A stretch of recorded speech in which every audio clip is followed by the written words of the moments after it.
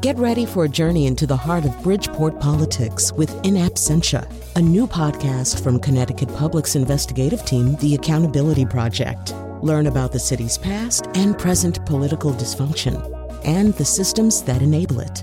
Tune in wherever you get your podcasts. Funding provided by Robert Yeager and the Tao Foundation.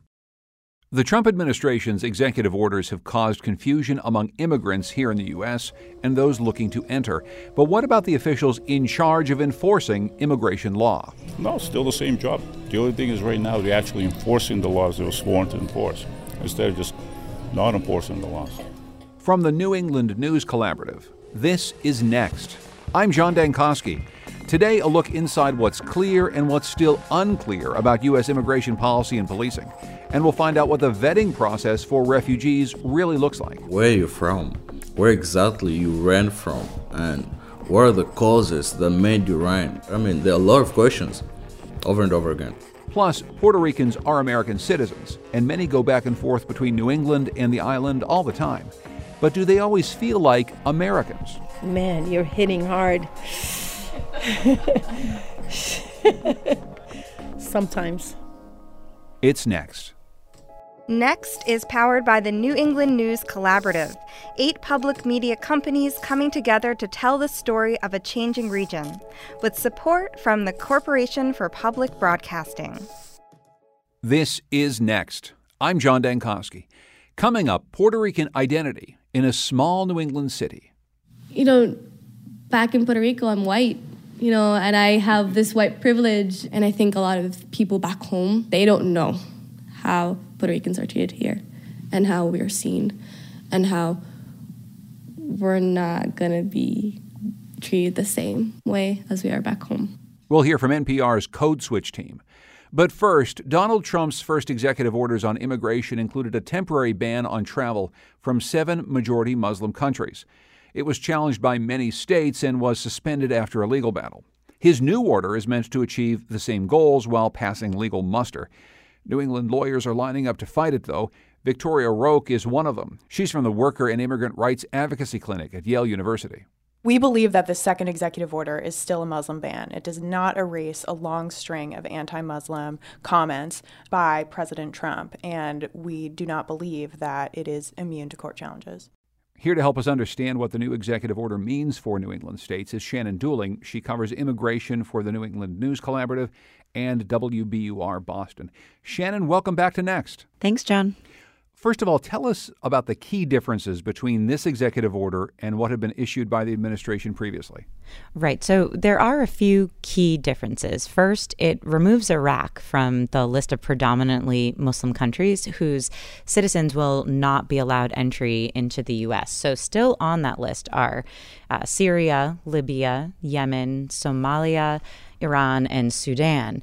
It also does not apply to visa and green card holders or dual citizens from those countries. So those folks will be allowed entry into the U.S. You'll probably recall that this was at stake in the federal court case here in Boston, the entry of green card holders into the country. So that appears to have been addressed in this version. It also sort of changes the ramifications for Syrian refugees. They will be treated just like any other refugees at this point, which is to say they'll be temporarily barred from entry into the U.S. for 120 days as the refugee admission program is halted. But they are no longer barred indefinitely, which was a big sticking point for people in the first version of the executive order. And interestingly, this ban does not go into effect immediately, as did the previous order, which of course led to most of the chaos and confusion that we saw at airports around the country.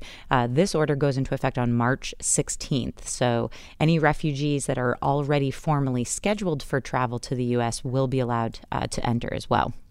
This executive order cuts by more than half the number of refugees expected to come into the United States. That's something that I know a lot of people who are involved in the refugee resettlement world are very concerned about. And Shannon, you've been spending a lot of your time talking to people who try to resettle refugees here in New England. What are they telling you? Yeah, of course they're concerned. They're concerned for their clients, of course. These are refugees who spend 2 to 4 years on average trying to make it to the U.S. It's a very extensive vetting process, especially from countries like Syria that do have added steps to that process for security reasons. I spoke earlier with Jeff Thielman. He's the CEO of the International Institute of New England. It's a refugee resettlement agency that resettles people in Massachusetts and also in Manchester, New Hampshire. He mentioned, plenty of concerns. One that I found particularly interesting is, he often receives employment requests for both skilled and entry-level positions around New England from companies that are looking to fill jobs. And he's very concerned that this temporary halt to the refugee admissions program will really have a negative impact on that pipeline for employers here in New England. Of course, these travel bans for those outside the country are just a part of the administration's overall immigration crackdown. White House Press Secretary Sean Spicer said last month that President Trump wanted to empower immigration enforcement agents to fully do their jobs in finding those living in the country without legal status. The president wanted to take the shackles off individuals in these agencies and say, you have a mission, there are laws that need to be followed, you should do your mission and follow the law. Immigrant communities, in the meantime, are living in fear of being rounded up by Immigration and Customs Enforcement, or ICE. Shannon, you found someone who helped you understand a bit how ICE agents do and view their jobs. Who is he, and where did you meet him? I did. His name is Albert Orlowski, and he is a retired ICE agent. He lives in Dartmouth, Massachusetts, but he actually performed a lot of his tasks on the fugitive operations team out of Rhode Island. So he had lots of anecdotes, lots of experience around New England. And we actually met in a sports bar in Randolph, Massachusetts, kind of a midway point between Dartmouth and Boston, Mass. He had some very interesting insight, and it's not a perspective that we hear from a lot.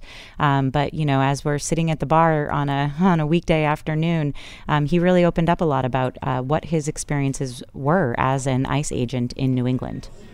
Over 25 years of federal law enforcement, 21 in immigration, ICE.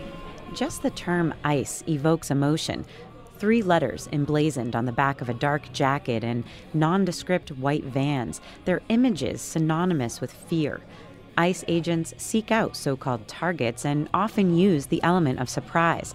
The role is inherently boogeyman-esque. Sitting at the bar, the neatly dressed Orlowski orders a pint of his favorite beer, Yuengling. I ask him, what's it like to enter a home, searching for someone you could play a role in deporting? Well, you act professional. Of course, you try to be as humane as possible. You try to get that situation as low-key as possible. I would try to avoid any situation where I knew there was a child in the house. I would wait. That's the last thing I wanted to do, traumatize a young kid. But not everyone felt like that, I'm assuming. That's the way I felt. I'm not responsible for anybody else. I go home at the end of the day. I don't care what these people do. I went home at the end of the day with a good conscience. Orlowski says he had 100% discretion as an agent, and his mentality was get in, get your target, and get out. But he says that's certainly not the case for every agent. Basically, there's usually one agent, one officer who's in charge of the operation. We basically do what he tells us to do. Like I say, when I was in charge, I made it perfectly clear. We go in, get what we came for, and leave. Nope, no stragglers, no extra baggage. Other people like to interview other candidates. We'd interview them, and then we'd get out whenever we could. Orlowski tells a story of accompanying a younger agent. Once they were in the target's house, the younger agent wanted to interview other people he suspected were in the country illegally. Eventually, the two of them were outnumbered, and tempers were running high. We stood in there too long, and the thing almost got out of hand. It got to the point where, we were surrounded. Now what do you do? That's why I learned my lesson. I only get burned once. Listening to the 59-year-old Orlowski speak about his experiences as an ICE agent reveals some interesting dynamics. At times, he laughs, recalling stories about far-flung assignments. Other times, he answers a complicated legal question with a dry accuracy that only comes from working in the field for 20 years. Still, at other points, he stares off, talking about young children clutching his leg, crying and begging him not to take their family. He stiffens a bit when speaking into the microphone, explaining how he believes ICE agents will respond to Trump's new priorities for deportation. I think they'll be a lot more aggressive now due to the fact that there's more people in the pool to apprehend, more potential candidates out there. Has their job changed at the most basic level? No, it's still the same job. The only thing is right now they're actually enforcing the laws they were sworn to enforce instead of just not enforcing the laws.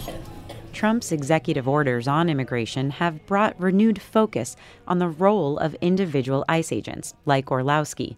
Depending on how you read the guidance from Department of Homeland Security Secretary John Kelly, you could say that instead of broadening the priorities for deportation, the executive order essentially stripped away priorities altogether, making almost any non-citizen vulnerable for deportation.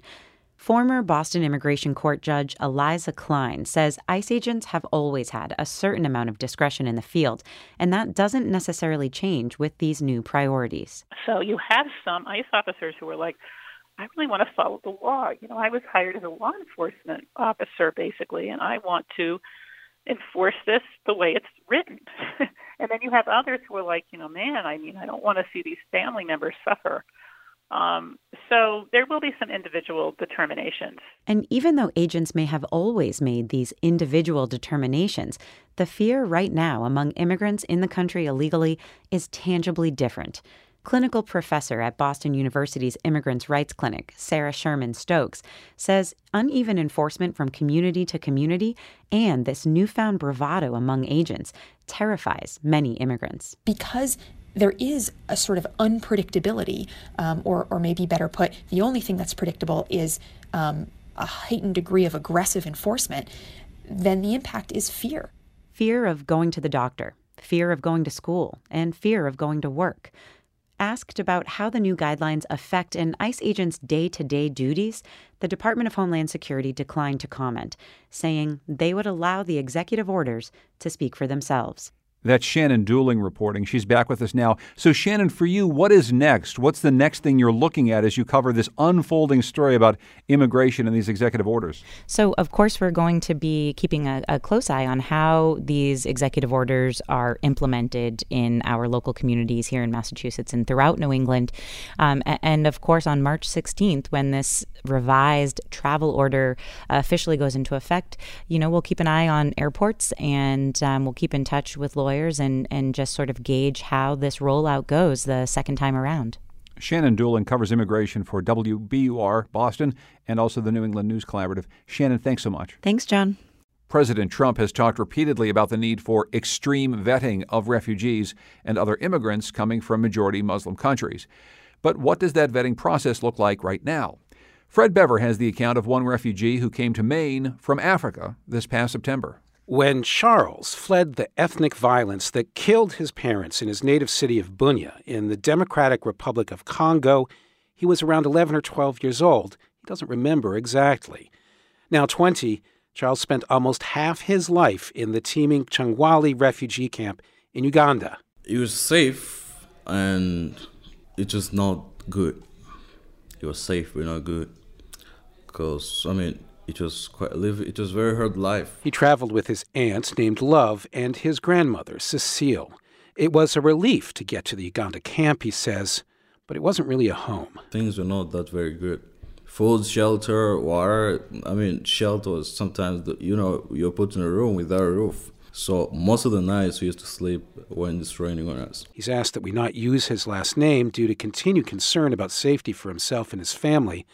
Within the first 3 months, Charles says workers from the United Nations High Commission for Refugees interviewed him and his family separately for certification as refugees and as potential candidates for resettlement abroad. The UN only refers for resettlement a small percentage of the world's refugees, those it considers most vulnerable to war, violence, or other harms, and refugees themselves cannot make the applications. It's the UN's choice, based on the information they can confirm about the refugees. Charles says local UN staff sought the truth of his story, matching it to records from the Congo and cross-checking it against what his relatives and others told them about what happened there. Where are you from? Where exactly you ran from? And what are the causes that made you run? For what reason did you run out of where you were? And whom are you living with? What happened to them? Where are they? How old are you? What happened? In what time? What dates? What hours of the day? Did the circumstances that happened? And all that. I mean, there are a lot of questions over and over again. Charles says he was interviewed by the UN 3 times in the first 9 months. They took fingerprints and did medical checks as well, a process repeated at least once a year for 8 years. It wasn't until 2014 that the High Commission for Refugees decided to recommend him and his relatives for resettlement abroad. As with most international refugees processed through the UN, Charles had no say over what country he would be recommended to, and he says he didn't hold a preference as long as it was a safe place to build a new life. As he learned, it would be the U.S. And they told us, if America accepts you, we will have a lot more interviews for you. We will have a lot more paperwork for you. We will have a lot of fingerprints for you. We will have a lot of injections and all medical stuff for you. So get ready for it. And Charles says that's exactly what happened as a U.S.-funded resettlement support center started up its own vetting regimen from scratch.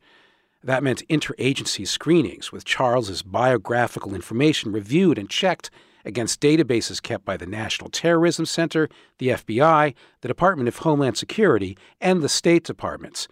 According to guidance originally put out by the administration of former President Obama and still available online, refugees from Syria go through several extra screens, and the information for all potential refugees is rechecked as databases are updated. If no evidence emerges that the applicant is a security risk, no connections to known bad actors, for example, or outstanding arrest warrants, the applicant is cleared for the next step, more interviews by the U.S. Customs and Immigration Services. They told us, we've interviewed you, you've done everything, but we're not the one making decisions. It's made from the big people beyond us, they're the one who decide whether you'll be coming in or not. Once the biographical information checked out, Charles says he and his family went through a new round of fingerprinting to be screened against various databases run by Homeland Security, the FBI, and the Department of Defense. Any doubts raised along the way can derail a refugee's admittance to the U.S., but for Charles, Love, and Cecile, there were never any red flags, and one day an agent delivered them a letter saying that we've been accepted after they've done all their reviews, and then we knew that we were going to America. Late last summer, they arrived at JFK Airport, then headed to a place they'd never heard of, Maine. As with most refugees to the U.S., Charles's case was turned over to a non-governmental organization, in his case, Catholic Charities of Maine, which spokeswoman Judy Katzel says spends 3 months helping families adapt. And then begin that process of learning how to get around, how to go shopping, what the money, the currency is, how to ride a bus, if there are English classes, where people need to be enrolled. If there are young children, do they need to be enrolled in the school system? Our goal is to help refugees become self-sufficient within that 90-day window. Last week, Catholic Charities took over all stateside administrative responsibility for refugees resettled in Maine as the state dropped its share of those duties. That's Maine Public Radio's Fred Bever reporting. You can hear more from our series covering immigration and the demographic shifts in New England called Facing Change on our website, nextnewengland.org. Coming up, they're not immigrants, they're American citizens, and they make up the heart of some of New England's biggest cities. We'll explore Puerto Rican identity next.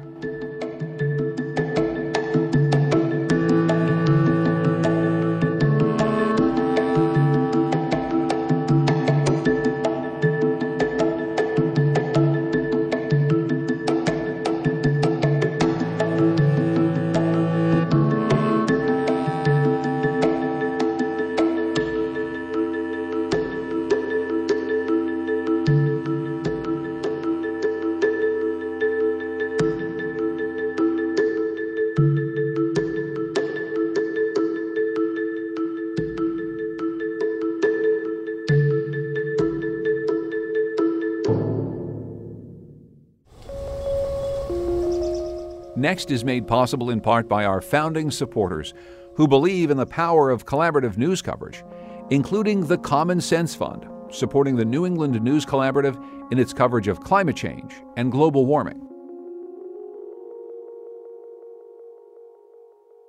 March 2nd marked the 100th anniversary of the Jones Act, which granted U.S. citizenship to people born on the island of Puerto Rico. Today, there are more Puerto Ricans living on the mainland than on the island, which is in the midst of an economic crisis. In the 1960s and 70s, a large group of Puerto Ricans moved to Holyoke, Massachusetts, where they found work in factories and nearby tobacco fields. Now Holyoke's home to the highest per capita concentration of Puerto Ricans in the United States. NPR reporter Shireen Marisol Meraji paid a visit to Holyoke for the Code Switch podcast to explore what the Jones Act has meant for Puerto Ricans living stateside. So welcome to Holyoke. Thank you. I'm so happy you're here. I'm so happy to be here. Oh my God, I'm like nervous, excited, but happy. My Boricuaness, you know? I'll feel right at home. Yes, okay, perfect. Nelson Roman is the first person I meet up with in Holyoke. Picture a really hyper, really huggable Puerto Rican teddy bear. As soon as I arrive, he's driving me through South Holyoke in his beat-up Nissan, Uber sticker on the front windshield, Santeria beads hanging from his rearview mirror. I'm only 1 or 2 ceremonies away from full Santero. My life is so busy, so I don't have the time. I'm surprised he had any time for me. Nelson has 3 jobs: Uber driver, a volunteer coordinator at a soup kitchen, and the job most germane to this story, Holyoke City Council member, a job that keeps his phone ringing constantly. Look at that, look at that. Oh, sorry, con permiso. It's one of the fire victims. I gotta answer. Okay. Hold on a second. Aida, mami, ¿cómo está? ¿Quién diablo? Mira, con calma, tranquilízate. Nelson's 29, and he reps Ward 2 in Holyoke. His constituency is nearly all Puerto Rican, and the median income is around $14,000 a year. This is his first term in office, and he loves to say he's got nothing to hide, and that's how he ran his campaign and won. He told everyone he was gay, HIV positive, formerly homeless, and a proud Puerto Rican. Not necessarily in that order. Right now, Nelson Roman's on the phone with one of his constituents, a victim of an apartment fire, hoping to find temporary housing. She's worried she's going to end up on the streets. And as they're talking and we're driving, I'm looking out the passenger side window onto piles of snow and giant red brick factory buildings that are empty, and I can't imagine sleeping on the streets here in the freezing cold. This neighborhood is like the exact opposite of Puerto Rico. But to the effervescently positive Nelson... To me, it's the center of the universe because of the Puerto Rican diaspora. I'm devastated we're going to lose that #1 title to Florida. Very soon in the 2020 census. Oh my God, you don't even know. If I could do an ad campaign, Boricuas come to Holyoke, I would. But we're losing it. Look, we have so many beautiful domino clubs and associations here in Holyoke. It's beautiful. And who was that baseball player on the side of that? Perfecto Clemente, como no? Oh my God. As we're driving around, Nelson points to all the things he loves about this place, things that to him represent the resilience of Puerto Ricans who came looking for opportunity but found low-wage work, segregated schools, and discrimination. He points to the beautiful domino clubs where old guys talk smack in Spanglish while smacking down dominoes. He drives me down a beautiful block with dilapidated brick row houses painted in tropical colors, and he stops the car in front of a faded but beautiful mural made by Puerto Rican kids years ago. This mural to the right is the Arcoiris mural. They painted this mural, that Puerto Rican flag that's to the left. It's super long. It used to be a Puerto Rican and U.S. flag. The Puerto Rican flag started and it blended into the U.S. flag. The then mayor at the time came down and made this a campaign political issue and made a huge stink and got the news to say that the Puerto Ricans were trying to dominate the U.S. And so the kids were heartbroken. They just painted over the U.S. flag. It's now 100% the Puerto Rican flag. But think about that narrative, in the Jones Act. So you come here to the U.S., you think you're a U.S. citizen, you have kids who are now in the neighborhoods, who are here, trying to integrate, trying to become part of the community and culture, and you're being shot down saying you're trying to overtake the U.S. or dominate? Like, how are you as a kid growing up supposed to feel? Un-American is the first word that comes to my mind. Domestic, yet foreign. From neither here nor there, but forced to choose sides. My name is Sofia Rivera. I am originally from Guaynabo, Puerto Rico. I'm currently a junior at Mount Holyoke College. Mount Holyoke College is in a tree-lined suburb right next to Holyoke. It's a women's college, one of the Seven Sisters, founded decades before Puerto Ricans got American citizenship. And I'm here in a grand old room in a grand old building with cathedral ceilings talking to Sophia. She totally fits the part of that East Coast university student with her fly winter boots, clear hipster glasses, and a sensible yet stylish bob. I have to admit, this scene is in stark contrast to my tour through Holyoke with Nelson. And Nelson and Sofia are different in so many ways. Sofia grew up in Puerto Rico and went to private school there. Nelson grew up in the States, was homeless in Holyoke, and has only been to the island 5 times. But they're both here in Western Massachusetts, thanks in part to the Jones Act. First, what do you know about the Jones Act? What don't I know? It's what gave Puerto Ricans citizenship. I don't know. What are your feelings about that as a Puerto Rican who grew up in Puerto Rico, which is very different than my experience as a Puerto Rican who grew up in the United States? Being American was always there, but it wasn't the first thing you thought about yourself. And more now as a student here in the United States, kind of experiencing more of that American identity. Mm-hmm. You know, back in Puerto Rico, I'm white, you know, and I have this white privilege, and I think a lot of people back home, they don't know how Puerto Ricans are treated here and how we're seen and how we're not going to be treated the same way as we are back home. And you've seen that here? Yeah. Being here? I mean, tell me, give me some examples of where it's been, really eye-opening for you. You know, in the street, I've been calling my mom, and I talk to her in Spanish, of course, and people ask me that coded word, where are you from?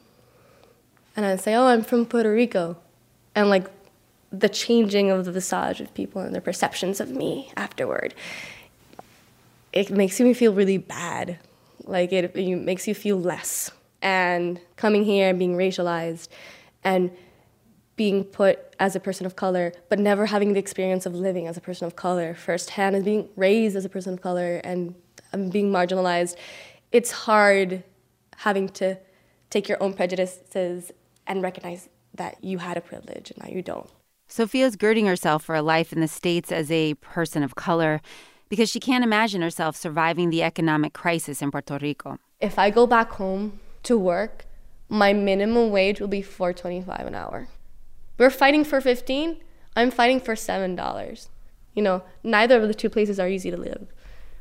Just because it's an island, it's not paradise, and just because they're living the statehood, the American dream, doesn't mean it's actually a dream. Afoot in both worlds. It makes me much more empathetic of both narratives. I made my way back to the city center to talk to another person who gets both narratives. It is freezing here, and I am headed to City Hall, where I'm going to talk to Marcos Marrero, who does economic development here. Marcos grew up in Puerto Rico, lived there through undergrad, and now he's here with his wife and baby boy making a life in Holyoke. Hi, I'm Shireen. Am I allowed to shake your hand? Well, let's do fist bump so you don't get. Marcos blamed his kid for the cough. I blamed the snow because, honestly, Puerto Ricans are not supposed to be living in the snow. Anyway, Marcos has been pushing some redevelopment projects that have some folks on edge. They're nervous that redevelopment is going to lead to gentrification in the Puerto Rican neighborhoods like the one Holyoke City Council member Nelson Roman represents. So my stance has been, I don't see the evidence of gentrification as of yet. Is it a threat? Absolutely. And it's something that we have to be mindful of as we craft policy going forward. He says he wants to make Holyoke a place that's also attractive to middle-class Puerto Ricans like himself, so they're not going to feel the need to move to the other side of the tofu curtain. Yeah, you heard that right. The tofu curtain. It's the metaphorical wall that separates the white liberal college towns from the browner and poorer cities like Holyoke and Springfield. And as if on cue, the very polished and professorial Marrero brings our conversation about displacement and gentrification right back to the Jones Act and the conundrum it created for Puerto Ricans. Ultimately, whether we're talking about Puerto Ricans in the States or Puerto Ricans in Puerto Rico, we need a place to call home. What belongs to us? I mean, that's at the core of all this, right? We emanate from an island. We call it our home, but it's not ours. It is the property of the United States. We have citizenship based on the Jones Act, which allows us the freedom to migrate to the United States without barriers, right? We can legally work here. Yet, so many of us come here, and what we've seen throughout history is that we've been excluded, marginalized, oppressed. And even when we do create those communities for all its flaws, whether it's low income, whether it's blight, whatever the condition may be, then when they're improved and revitalized, then the threat is of being pushed out and excluded and marginalized again. So the question remains, what is our home? Where do we belong? Where do we belong? In the States or on the island? On which side of the tofu curtain, even? The side where you can get arroz con habichuelas and pernil every day of the week? Or the side where crispy pork skin is rarely on a restaurant menu? I left Holyoke to visit someone who lives on the other side of the tofu curtain. She's from a very prominent family back in Puerto Rico. And when I called her to set up the interview, over the phone, she jokingly referred to herself as a wise Latina. And at this point in my journey, I'm seriously craving a wise Latina's perspective. My name is Natalia Munoz, and I'm a multimedia journalist, bilingual and bicultural. I am also the granddaughter of Puerto Rico's first elected governor, Luis Muñoz Marín. What are you doing in this part of the world? I am part of the diaspora. I'm here because there is no work in my homeland. I would love to be back in Puerto Rico. And I'm not talking about whether, it snows here. I'm not one of those people who says, oh, it's so cold. In the mountains of Puerto Rico, it can get cold also. It's not weather, it's culture. I miss being in my language, in my food, in my weather, in my political mess, in my educational mess. I feel that I'm in somebody else's mess. I've been dragged into. Do you consider yourself American? No, I've never considered myself American. I am an American citizen. I am Puerto Rican and I have American citizenship.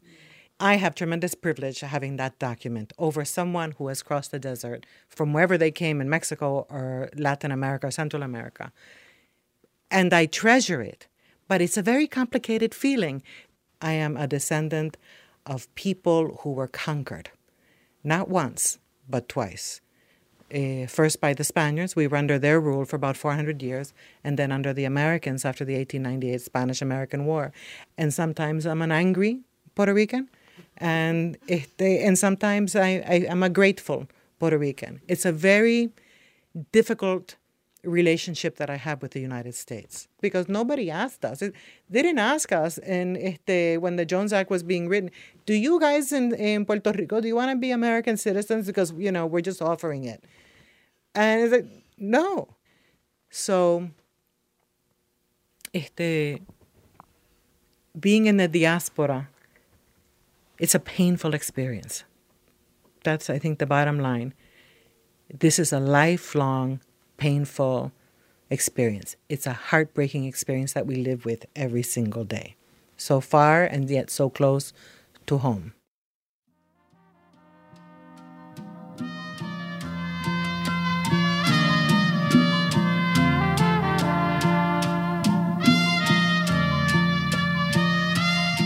That was Shireen Marisol Meraji reporting for NPR's Code Switch podcast.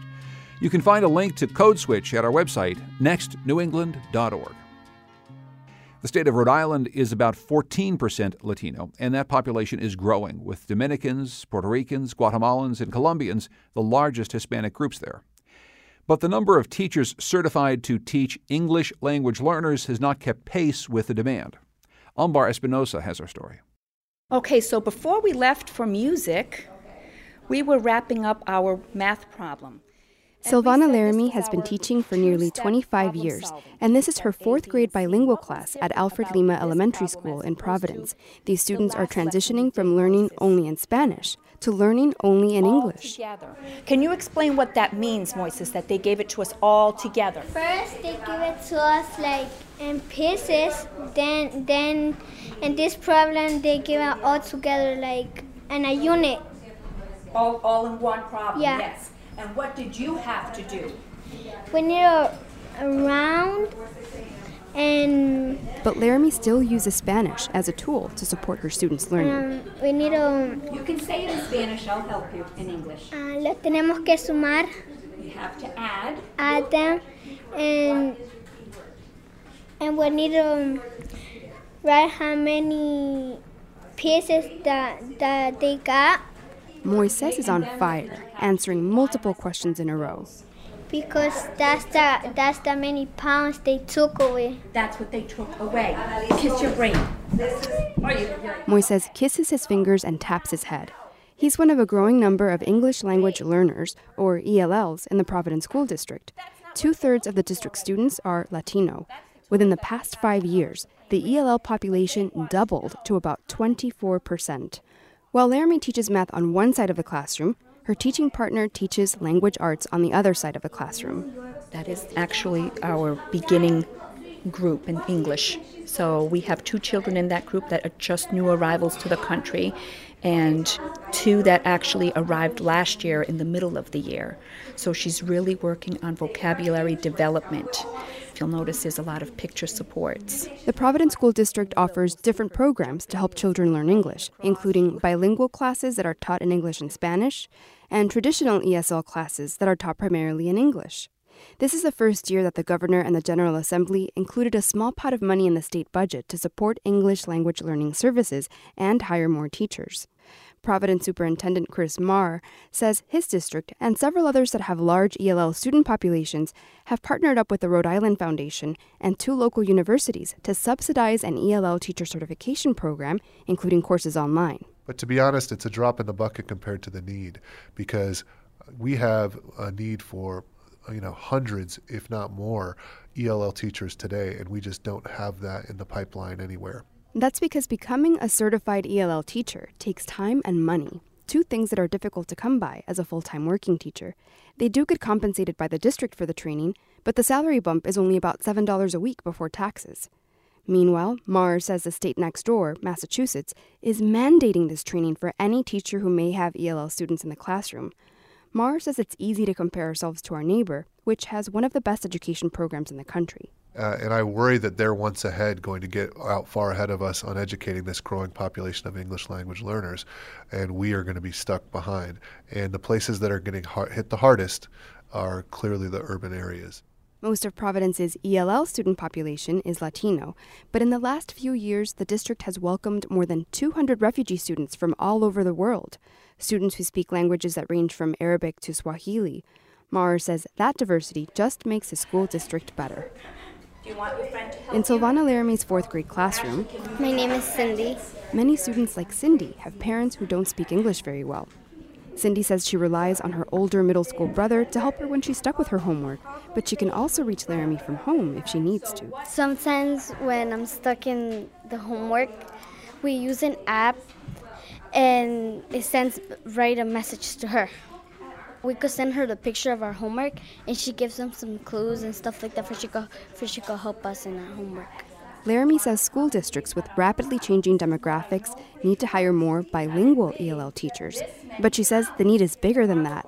More classrooms need teachers who are certified to teach English language learners. Even having regular education teachers understand the ELL needs, because they're ELL children sitting in regular classrooms.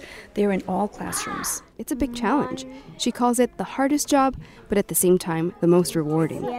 Monticello. That was Ambar Espinosa from Rhode Island Public Radio reporting. Coming up, how slaves in New England fought for their freedom in court. It's next.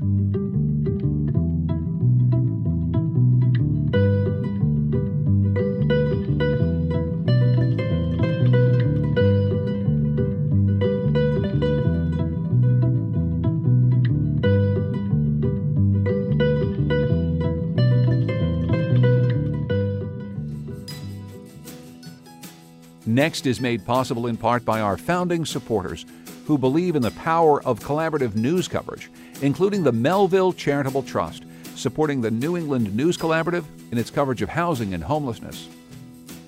When you think about the words slavery and then president, I'll bet that one name pops into your head right away: Abraham Lincoln, who signed the Emancipation Proclamation freeing the slaves in 1863. Another president, Thomas Jefferson, might slip in there too for another reason.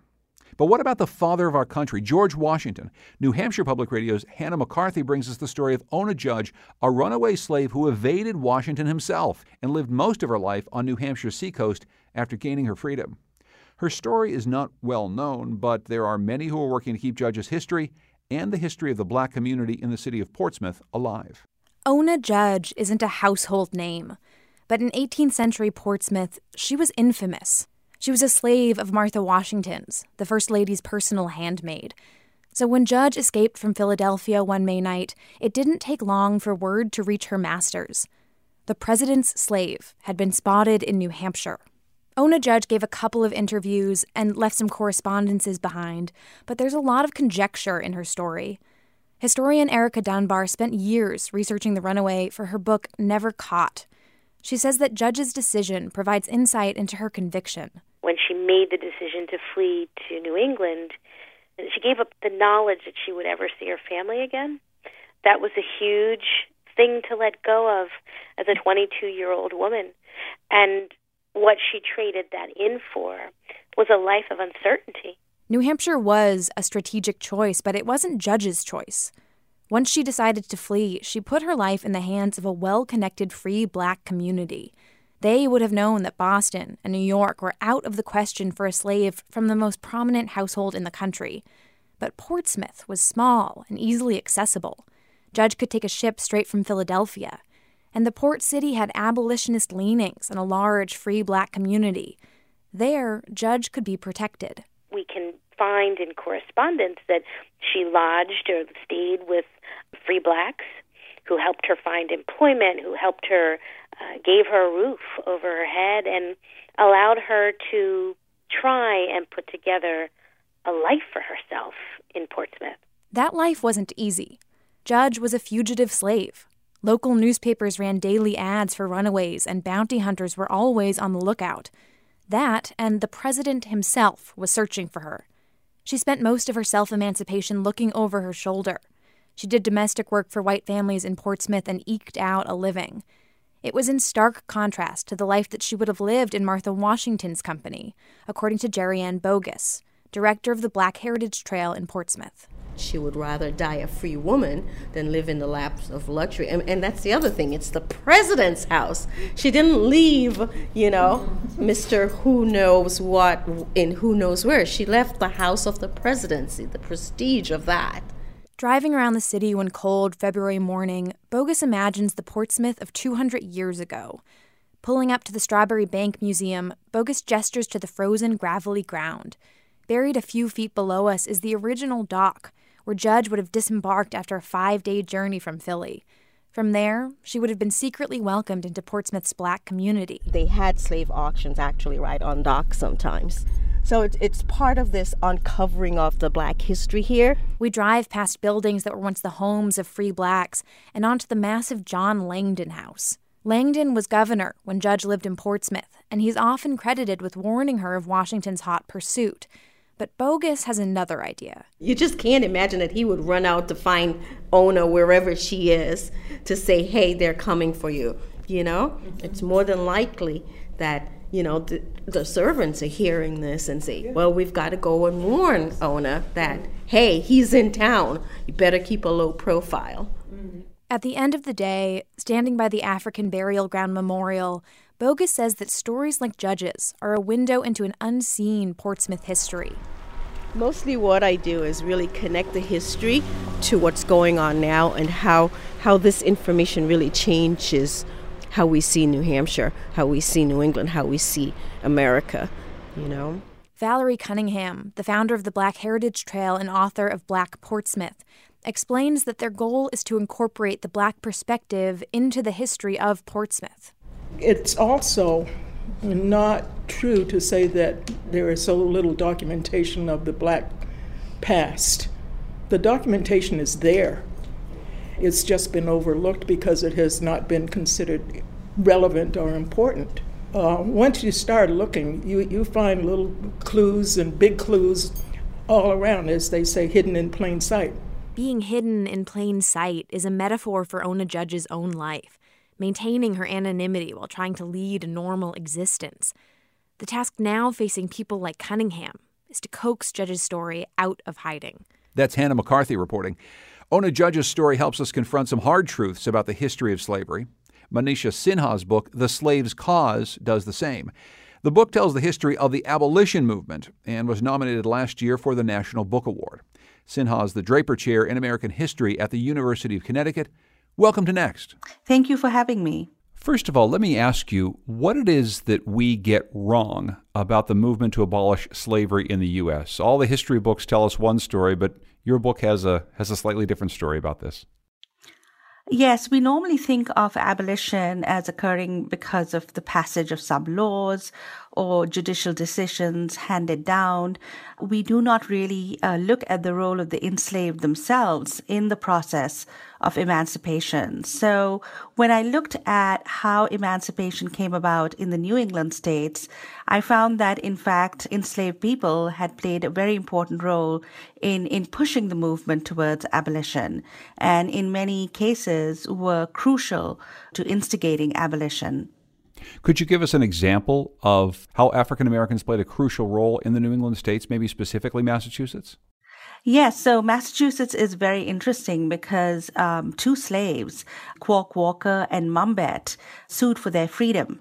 And their cases went right up to the Massachusetts Supreme Judicial Court. And it was those decisions that interpreted the state constitution of Massachusetts as abolishing slavery that led to the abolition of slavery in 1783.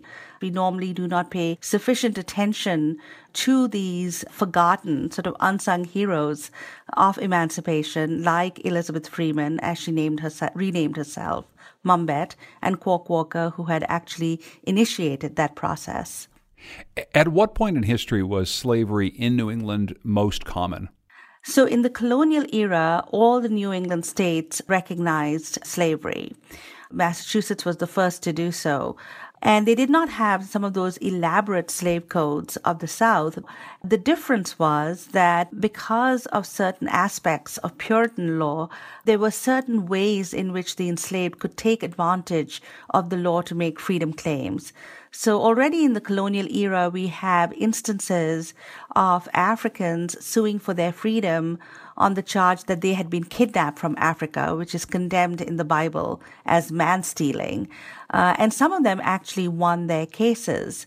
But it is really during the Revolutionary era when we have more and more instances of enslaved people, including women, suing for their freedom.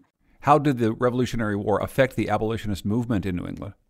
We have a notion that somehow in the revolution, with ideas about liberty and equality becoming prevalent, that somehow these ideas got applied to enslaved people in New England. And that is not entirely true, because even when the patriots are fighting for their own liberty, many of them show no qualms in enslaving people of African descent. It really took African Americans to point out the discrepancy, point out the paradox and the contradictions between claiming to love liberty and oppressing others, enslaving others, that made a difference. So, for instance, Phyllis Wheatley, one of the first Black women to be published, in fact, she is one of the first American women to be ever published, she wrote in a letter that was widely reprinted in New England newspapers saying, how well the cry for liberty and the reverse dispossession for oppressing others agree. I humbly think it will not take the, acumen of a philosopher to discern. You call your chapter on abolition in the North the long emancipation. Why do you think it took so long? Why was it so gradual? Well, part of it was because many of these states that implemented emancipation were very careful about not violating what they saw as slaveholders' rights to property. Historians normally explain emancipation in the North by saying, well, the North was not that invested in slavery, and therefore it was easier for the North to abolish slavery than the Southern states. But the fact remains that even in the North, you had elites who were slaveholding. You had substantial interests in slaveholding among merchants and sometimes farmers, as in the Narragansett Valley, in Rhode Island, in Connecticut, in upstate New York. And these people resisted the movement towards emancipation. So many northern states passed what we call gradual emancipation laws that did not really free the enslaved, but freed the children of the enslaved, and then freed them only when they reached majority. Each state had its own sort of year where they would free slaves. You had to be 21 or 28 or 25, and depending whether you were a man or a woman. And in many times it took abolitionist and Black activism to make sure that these laws were enforced, that slaveholders didn't try to get around them by selling children of slaves down south, as in fact happened to Sojourner Truth, who was a slave in New York. Her son was illegally sold to Alabama, and she had to bring suit to recover him. Manisha Sinha is author of The Slave's Cause, A History of Abolition. Thank you so much for joining us. I appreciate it. Thank you, John. Next is produced at WNPR by Andrew Moraskin. The executive producer is Katie Tolarski. The digital editor is Heather Brandon. Production help this week from Kyone Wolf. Our theme music is by composer Todd Merrill. You can hear more of his music at toddmerrill.com. Thanks also to Goodnight Blue Moon for their song New England. The New England News Collaborative is funded in part by the Corporation for Public Broadcasting and powered by WBUR Boston, Vermont Public Radio, New Hampshire Public Radio, Maine Public Radio, Rhode Island Public Radio, WSHU Public Radio Group, New England Public Radio, and WNPR.